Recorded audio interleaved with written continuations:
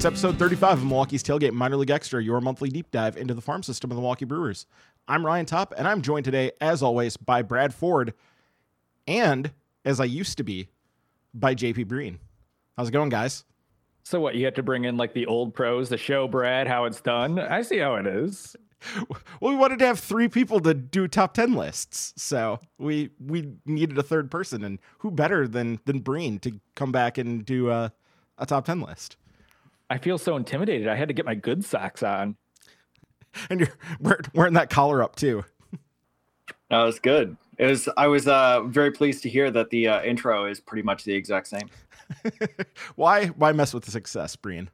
No, I felt like putting on an old sweatshirt. Yeah, it's good. Yeah, comfy.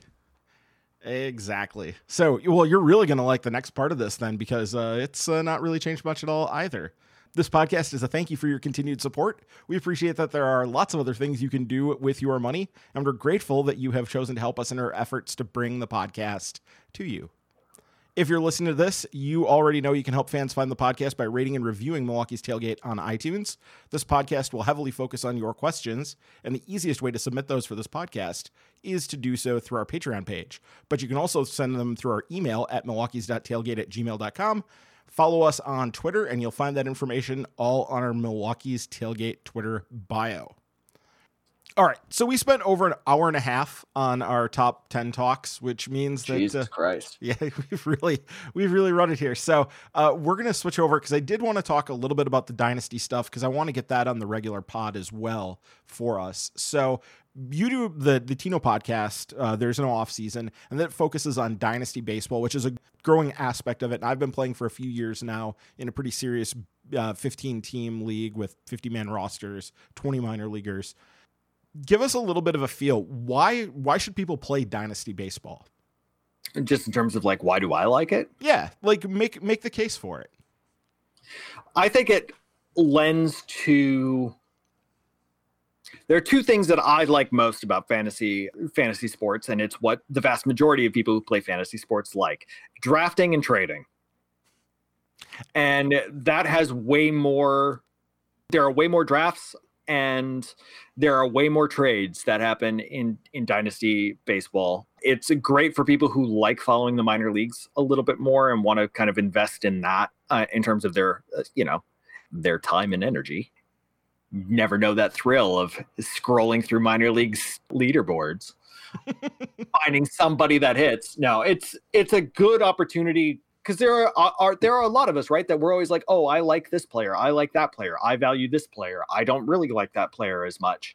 I fancy myself as a GM. This is what I would do, and it gives you, outside of maybe OOTP, the ability to do that at a higher level. The other thing that I really like about Dynasty is much more than like if you get in a good redraft league. And one that like has the same number of people, they're all in it. Like you can get pretty good activity, but like Dynasty, even if your team's bad, there's a reason to pay attention.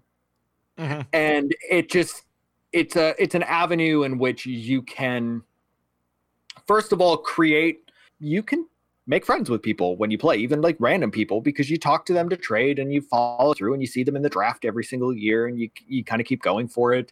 I know for the Tino League that we have for 2.0, we've got a Discord set up in which people just like shoot the shit all the time while they're going around. And it's a nice little community that you can build. But there is something about baseball that really invests people over a long period of time, and it invests people who want to follow individual players for a long period of time. And I think that Dynasty really lends itself to that. I think the other thing about Dynasty is the reward of you get to feel like a super intelligent asshole when you are the one who guesses right on the guy and see it pay off to have a super team. Oh, when I picked up Will Smith for nothing. Yeah. I mean, I haven't played Dynasty baseball because no one will invite me. No one wants to play with Brad, and it hurts. But it's fine, guys. I got the hint. I got the message, whatever. But I play Dynasty football, and I know the same reward as when you get that return and the payout that comes for guessing on the guy who is a fringe roster player or a fringe. He put it A+, but so far none of the prospects are projecting him to do anything.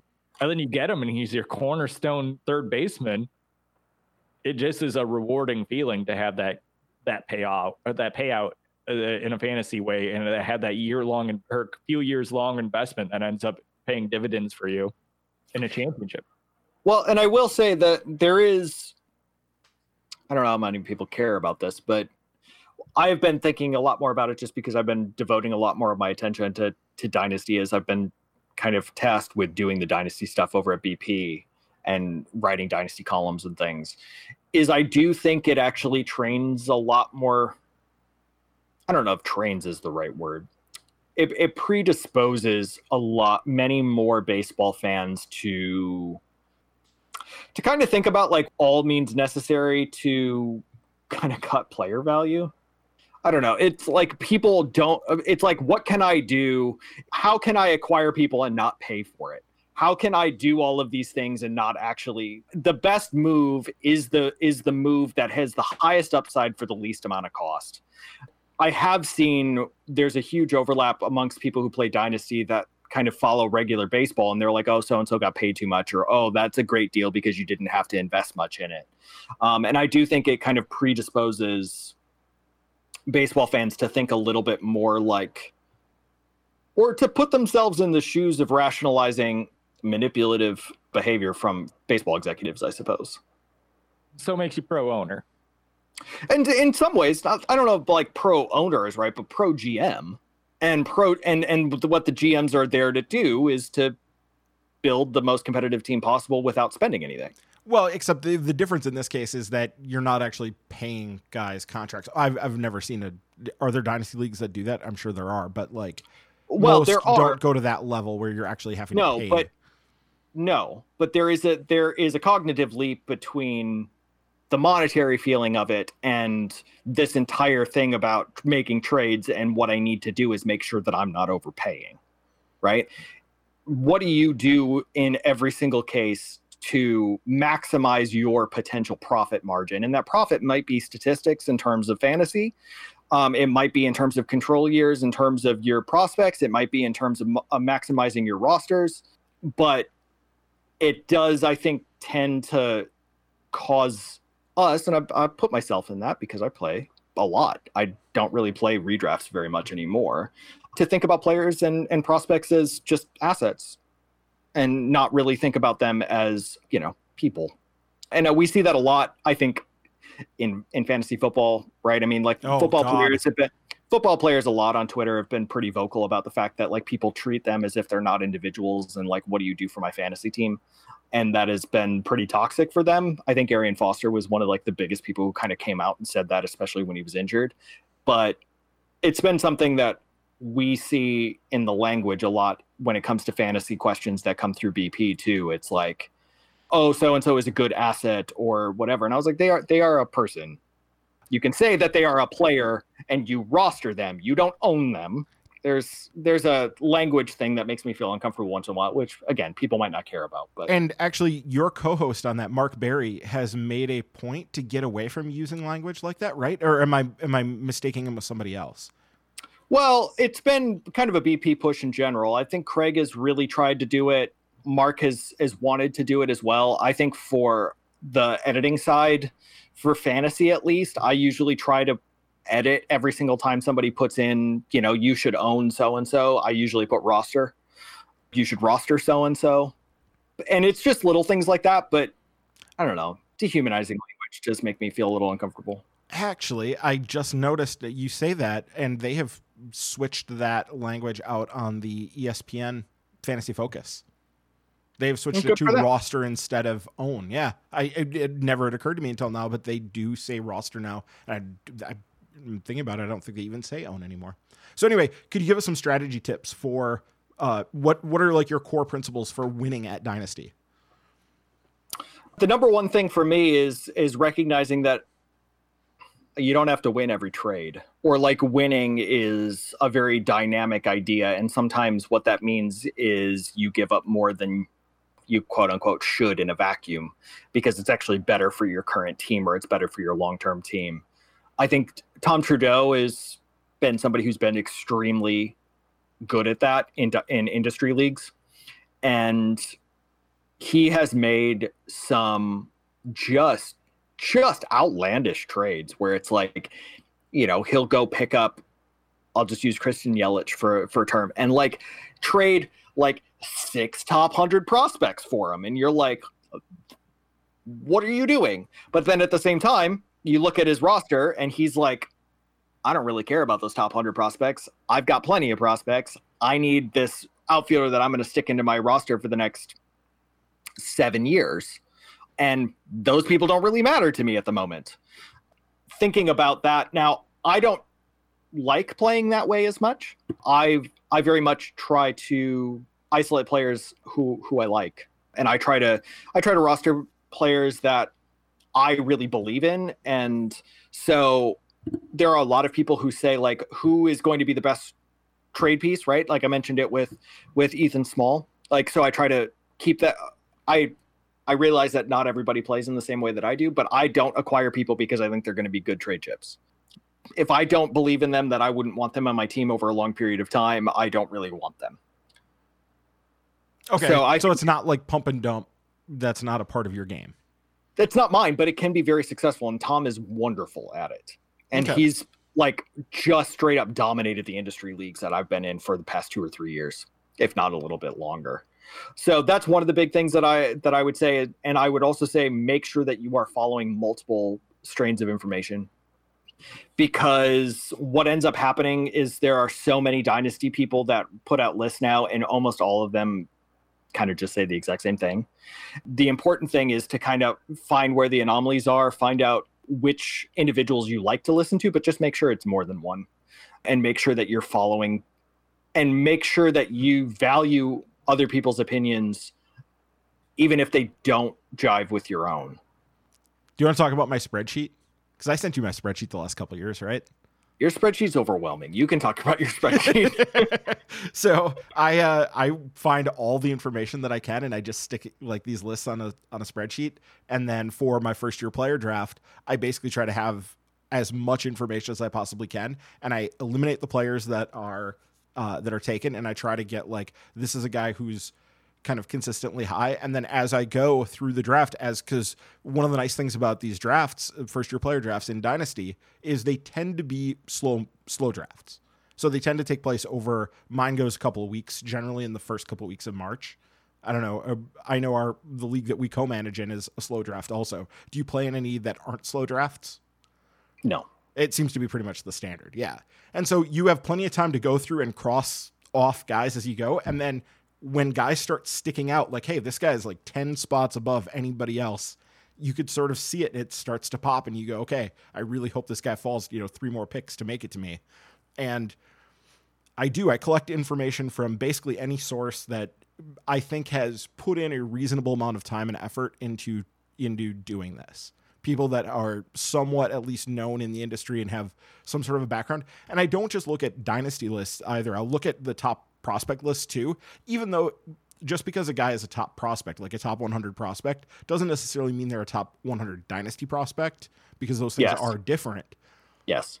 But when you're talking about trying to draft in a 150 person first year player draft, and you're drafting in the 6th, 7th, 8th, 9th, 10th round of the thing, you could sometimes just throw a dart and say, well, this guy's at the back of the list for a reason, because they think he's going to be a big leaguer. They think he's going to make it to the big leagues. And sometimes there's just value in having a big leaguer, Yeah. So, well, and I would say the one other big piece of advice that I would say is fantasy is not the same thing as real life, not just in terms of the prospects that you're talking about, but in terms you do not have time to wait to find out if samples are real. You do not have time to wait to see if like this breakout is real, to see if the strikeout rate stabilizes, you do not have time. By the time it does, they are gone. And sometimes you're just going to have to take a shot. It's understanding that. And it's also understanding when to trade for somebody, right? Because there's a difference between taking a random shot on somebody on the waiver wire because they might break out, and you're going to see if that happens, but you'd like to have him on your roster if he does, versus after Aristides Aquino's monster month and a half, or Randy Arozarena's monster month and a half, are you going to pay for what that would cost in terms of prospects? There might be some people who are, but as far as me, I would be very, very happy. And in fact, I did draft Arozarena prior to last year. And so I'm very happy to have him on my roster in that league. And I was just willing to take a punt on him because he was interesting. Are you now looking to move him? No. Oh, you're not potentially going to try to sell high on him? No, I would much rather find out if it's real. Okay. Because if it is real, I would like to have him on my team. I mean, I get that. I was just wondering if you thought maybe you could get such a package back for him at this point because of all the helium on him based on what he did in the postseason. I was just curious to see if that was a thing. I mean, maybe, but at the same time, if it's real, then his value's even higher. Okay. And you did, right? Yeah, you did just recently write an article about your tips for drafting. Could you just give kind of a little short synopsis of some things that are important to think when you're doing a first year player draft? Yeah, so the first year player draft is your supplemental draft that happens in between your seasons, right? It's not your startup draft. It's usually anywhere between 5 and 10 rounds. It makes up for the people that you aren't allowed to keep. And it's basically everybody that just came in that year's draft, plus J2 signings, plus anyone who is dropped or not rostered. And it could be people coming in from Japan, some people coming in from the KBO, people who defected from Cuba. Yeah, where do you think Hunming Song is going to end up going in most Dynasty formats? I honestly do not know. I haven't looked at it enough to have a solid opinion on that yet. Seems like, to me, like I think he's going to fit kind of around 5, depending on the league, depending on the format. But I think I'm going pretty early. I defer to you on that for now. I haven't looked at it enough. Oscar Luis Colas. Again, I He's don't the know. Cuban Ohtani. Yeah. Got approved. And Ohtani's somebody that maybe isn't as exciting as everybody was hoping. Still a really damn good hitter. He's a solid hitter. But he also has been a good pitcher. His arm falls off every time he gets to do it. The one thing about fantasy is they need to have an arm. Yeah. For the pitchers. Otherwise, Hunter Harvey would be flipping phenomenal. And there's the Hunter Harvey mention. Yeah, Hunter Harvey. Man, I have had Hunter Harvey on so many teams. But I would say, so the biggest thing that I would say is do not worry about just getting solid big leaguers because they're always available on the waiver wire. Your first round should be about pure upside, nothing different, is what it comes down to. It doesn't matter if you're talking about J2 guys, doesn't matter if you're talking about recent draftees. It should be pure upside because looking over kind of the last 10 years or so of supplemental picks in the first round, it's very, very rare that outside of like an Ohtani or Jose Abreu or somebody coming like that in, where it's just kind of obvious what's happening. And this is a thing you really believe too. I want to tell a story about this real quick because you gave me the best piece of advice that I've gotten when doing the draft so far. It was my first year player draft. And I had the 7th overall pick and I had a choice between Jared Kelenic and Nate Lowe were my 2 guys that I had on the board at that point. And you said go for Kelenic because the upside is just so much greater. You need to go for that upside in the first round. And I did, and I am quite happy with that pick. Yeah, though I think Nate Lowe has obviously got a second lease on life going to Texas. But at the same time, right, you have so few opportunities to build a minor league roster. You have to think about it a lot like you are a big league team in the MLB draft, right? Like, how quickly were the Pirates laughed out of the entire, I don't know, like, what do they have it in? Like they don't have it in a Coliseum, just like a flipping studio. Yeah. But the Pirates were laughed out of the room when they took Tony Sanchez, and they're like, well, but he's like, we think his floor is he's like a solid backup catcher, and everyone's like, you have the 3rd pick. What are you doing? I thought you were going to bring up another embarrassing Pirates thing, which I think was maybe the next year when they took Daniel Moskos, and we're like, well, we think he could be a good left-handed reliever. It's a 4th pick. And it's like, and now pretty much every organization across the board, aside from a few that are just like, we're going to try to play around with our bonus pools. Pretty much everyone is like, in your first round, you take the highest ceiling available. No questions. Like, that is what you take because you don't have very many opportunities to get players into your draft. So that's the biggest thing that I would say is my number 1 takeaway. And number 2 is, I mean, this is just something I do is I target quad A guys low in a supplemental draft. Oh yeah, you mentioned that. I thought that was interesting because I hadn't heard that before, but that had not been discussed. So Yeah, I mean, because last year there were 2 big ones that I targeted, but I ended up taking 3.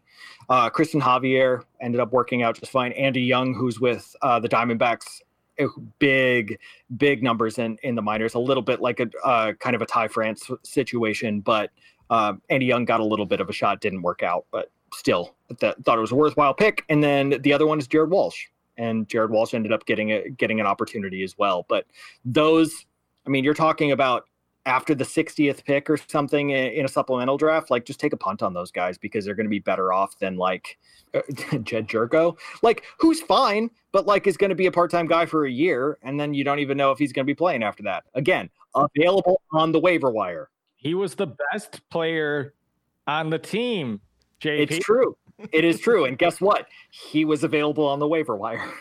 he's available on the waiver wire now, guys. Well, the free agent wire, I guess. And so that's the important thing to remember about the supplemental drafts is big leaguers are always going to be available on the waiver wire. What are not going to be available are those high upside minor leaguers. They will never be available on the waiver wire. All right. Good. So a couple quick questions and then we're going to do the game and we're going to get out of here. So actually this isn't even a question. This is just comment. Hey, Brad, Anthony Martin would like to thank us for having the question answered last week. So he wants to give us a shout out and say thank you for that. So just Anthony, make your night there. Supporting the pod. We truly appreciate it. We joke about wanting money, but actually we like the support is so nice and we really appreciate you guys putting into the pod. It means a whole lot to all of us. And we're happy you appreciate our feedback, and we appreciate the questions more than you know, because your questions are our most interesting content. So whenever you got one, submit it. All right. And Adam Post, who asks a lot of questions, and they're always good. And he has one specifically for JP because we've both answered this on this podcast before quite a bit, Brad. So Adam Post wants to know, what does JP think of minor league realignment? What's good, what's bad, what's still needs to be decided yet to determine whether or not it's overall worth it or not. I know what you generally think of this because you've talked about it a lot on the Tino pod, but you want to just give your kind of short version of this? Yeah, it's shit. That is the content that I have missed. Yes. It's basically minor league teams not wanting to pay and outsourcing to leagues in which they don't have to pay anymore. I mean, the first thing that should give you a clue that these organizations were not actually serious about cutting their minor leagues is they immediately put out deals for independent and the dream leagues or whatever the hell they were going to call them, which are basically just affiliates, but they don't have to pay them as much. And not that they were like paying anybody more, but they're like basically outsourcing their minor league development, right? And so it's never been about focusing more on guys who have an ability to make it. It's just not wanting to pay for as many, because as soon as they did it, they still tried to cast a wide net on leagues outside. So it's just more of the same. It's trying to cut costs in many ways as possible, but make sure that you still have accessibility to talent. Yeah, I think that's pretty much what we've said as well. So, all right, let's get on to the game here because this is fun. And you know this because you're actually the person who turned me onto this podcast in the first place. The Football Ramble podcast, Luke's Game. We played it for the first time on the regular podcast this last week. And you guys will be hearing this for the regular podcast as well. So, because we're not going to be doing a regular podcast this week since it's Christmas this week. So we're taking the weekend off, but we will post this so people can hear it. All right. So you know how this works, JP. I'm going to give you a player and I'm going to give you a number of teams and we're going to alternate back and forth who gets the first bid. Remember that you need to name as many teams as you can without having any wrong. If you give me a wrong answer, you are instantly done.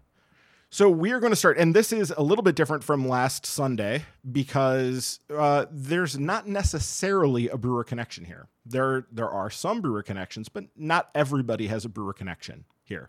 So we're going to start with JP since he is the guest, and these are mostly from like your guys' childhood is what I went for here because I think you guys are around the same age. Jesus. So okay. This is. You guys were around. You were following baseball when these guys had their careers, but they're more from your childhood, more from my teenage, early adulthood. Yeah, good. If it's not like college football, I'm not going to be hot on this. All right. So JP, how many teams of the 6 clubs that Jeffrey Hammonds played for can you name? Oh, Jesus Christ. I don't know, 2. We have 2. We have a bit of 2 for Jeffrey Hammonds. And again, it is six clubs that he played for. Brad, can you go 3? No. Wow. I thought this was going to be a little bit easier at least. Okay. If you're not able to go 3, then JP, go ahead with your 2. Well, I would like to start out with the Milwaukee Brewers. Well, he didn't start out with the Milwaukee Brewers, but yeah, you could go there. That was one of his. And then, I mean, the other one will just be who he came from, be Colorado. You mean where he started his career? No, where he was before he came to before he came to Milwaukee. Yep. Okay. I have zero idea where he started his career. Yeah, no, that's correct. Oh, I do, because as you might be able to see back there, I have a Camden Yards. He was the young big time prospect on those Orioles teams in the late 90s, which is where he started off. Oh crap, I actually knew that. I should have gone 3. Damn it. Well, I didn't know until you reminded me of it. So he played for that would have done. quite a while at Baltimore. He then moved on to Cincinnati. He signed as a free agent for Colorado, signed as a free agent to the Brewers, was traded to San Francisco, and ended his career with the Nats. What year did he end his career? 2005. If I had to guess a third team, I think I would have confused him with Jeremy Burnitz and said the Mets. We did Jeremy Burnitz this last weekend. You wouldn't know that because you don't listen to the podcast, but he was one of the guys true. we did. So my strategy was just always guess Montreal. Solid. Well, Brad, you have the next one here, and it is Cliff Floyd. Cliff Floyd, who has 7 teams. Current MLB Network analyst, Cliff Floyd. 4.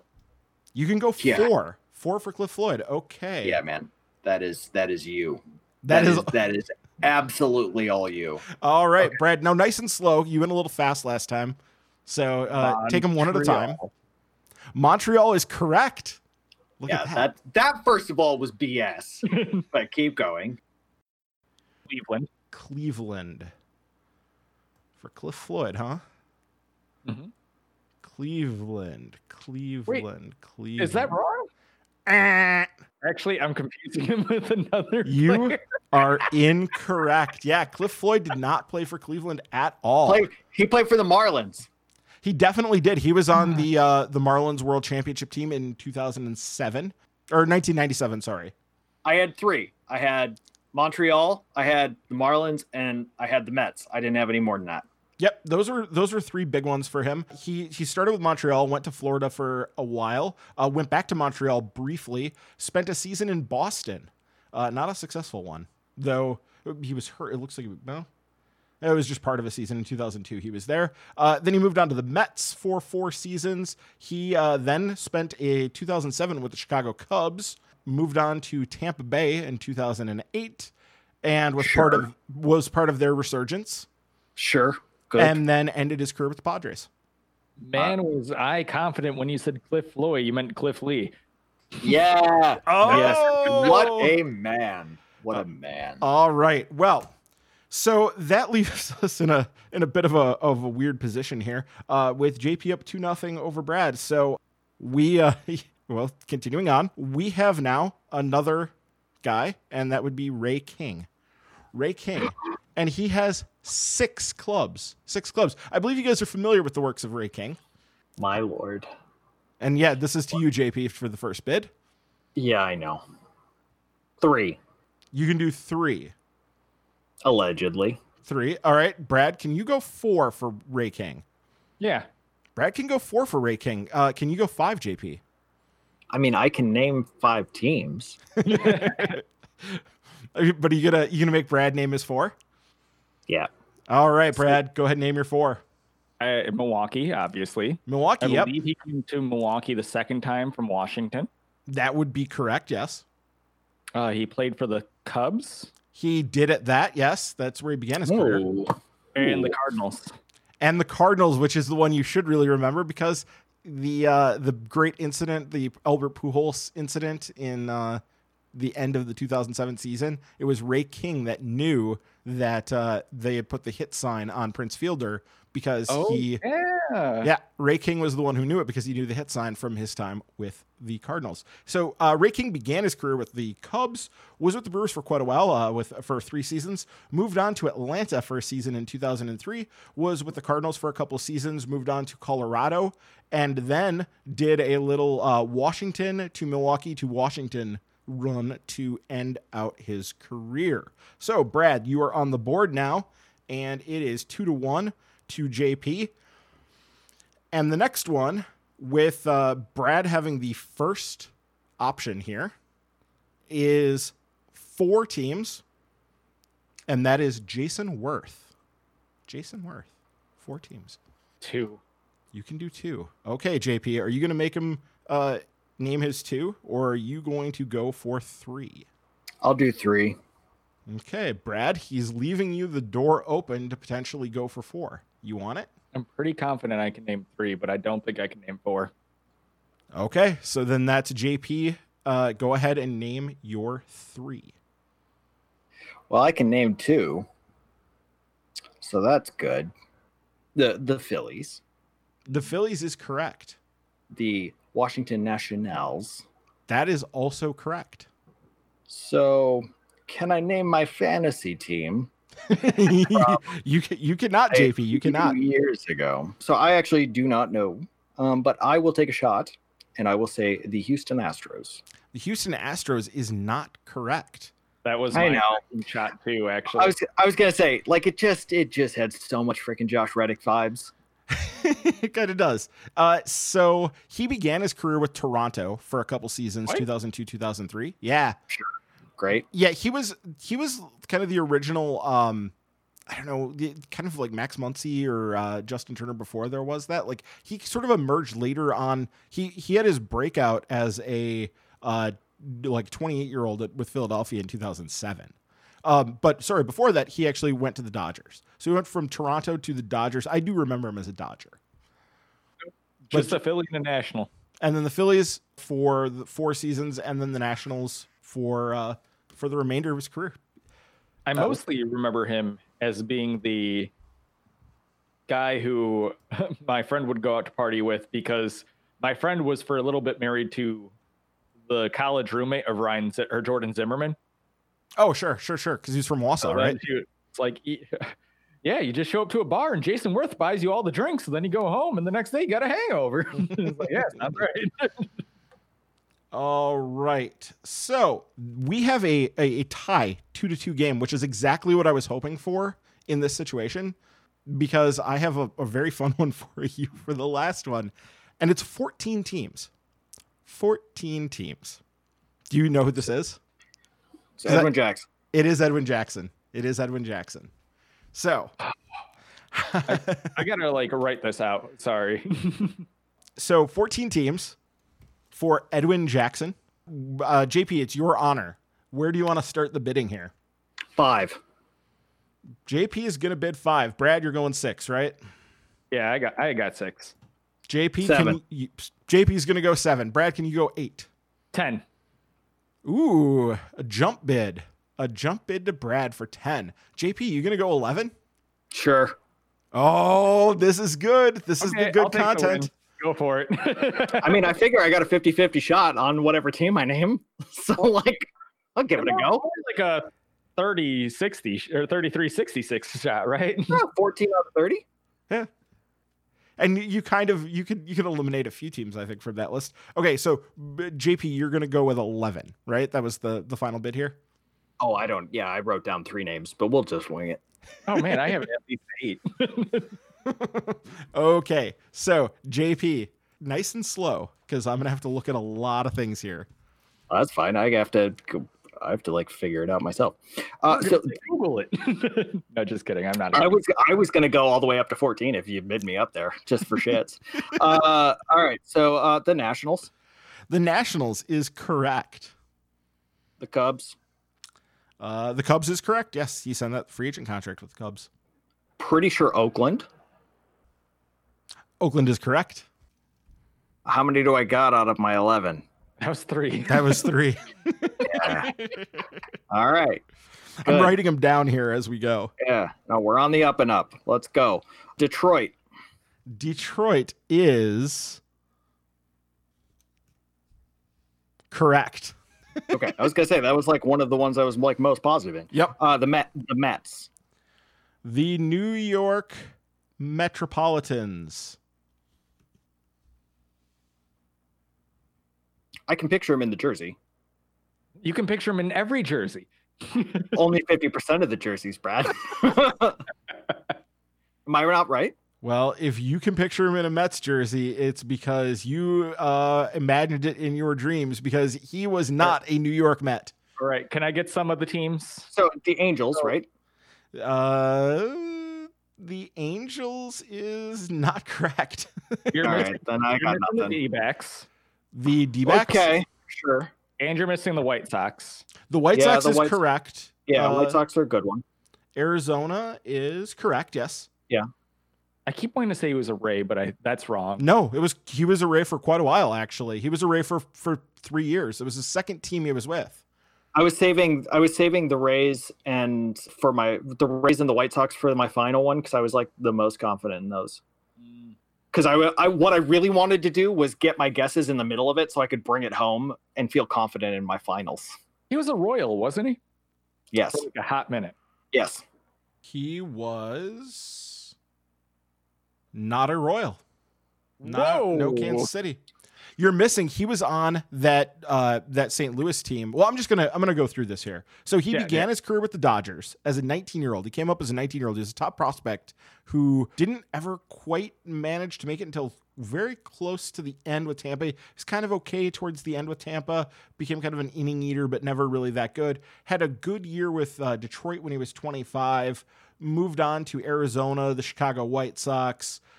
Began 2011 with the White Sox, was traded over to the Cardinals. So he was on that Cardinals team that ended up beating the Brewers in the NLCS in 2011. I remember watching him play. I remember seeing the Brewers just absolutely bomb him. I think Casey McGee hit 2 or 3 home runs off of him at a game at Miller Park. Casey McGee's a baseball god. So yeah. He was then on the Nationals. Cubs when he signed that contract. Remember that contract that he signed with the Cubs was like when they were trying to rebuild, but they also wanted to like see if they could turn him into something. And he was just absolutely dreadful for them. Just dreadful to the point where they had to let him go. And he then moved on to Atlanta after that. He did a stint in Miami and the Padres, because of course he did. Baltimore, Washington, Oakland, which JP did have that one. And then ended his career in Toronto and went back to Detroit. He actually didn't do multiple stints at teams as much as you would think. I think his only double stint was Detroit. I think around when the White Sox wanted him, I think they traded the White Sox got him after he was trash. But right before the season before the Cubs got him, I wanted the Brewers to trade for him so badly. Well, the Brewers signed him to a minor league deal once. Yeah. Oh. Yeah, but that wouldn't count for this. That was one of those. That was a thing that came up on the Football Ramble where somebody named a team that somebody had played for as a junior. Like he was on the U19s or something, and that does not count. He has to be on the senior club. Thank you so much to JP for joining us this month. It was wonderful to have him back on here again and talk to him. And make sure to check back after the new year for the next regular episode of Milwaukee's Tailgate. Fair weather fan, it's not what I am, even though the zip code has changed. I might smile and joy where I'm currently employed. Your soul can't be rearranged. It's hard to understand. It's so hard to understand. Fair weather, fair weather.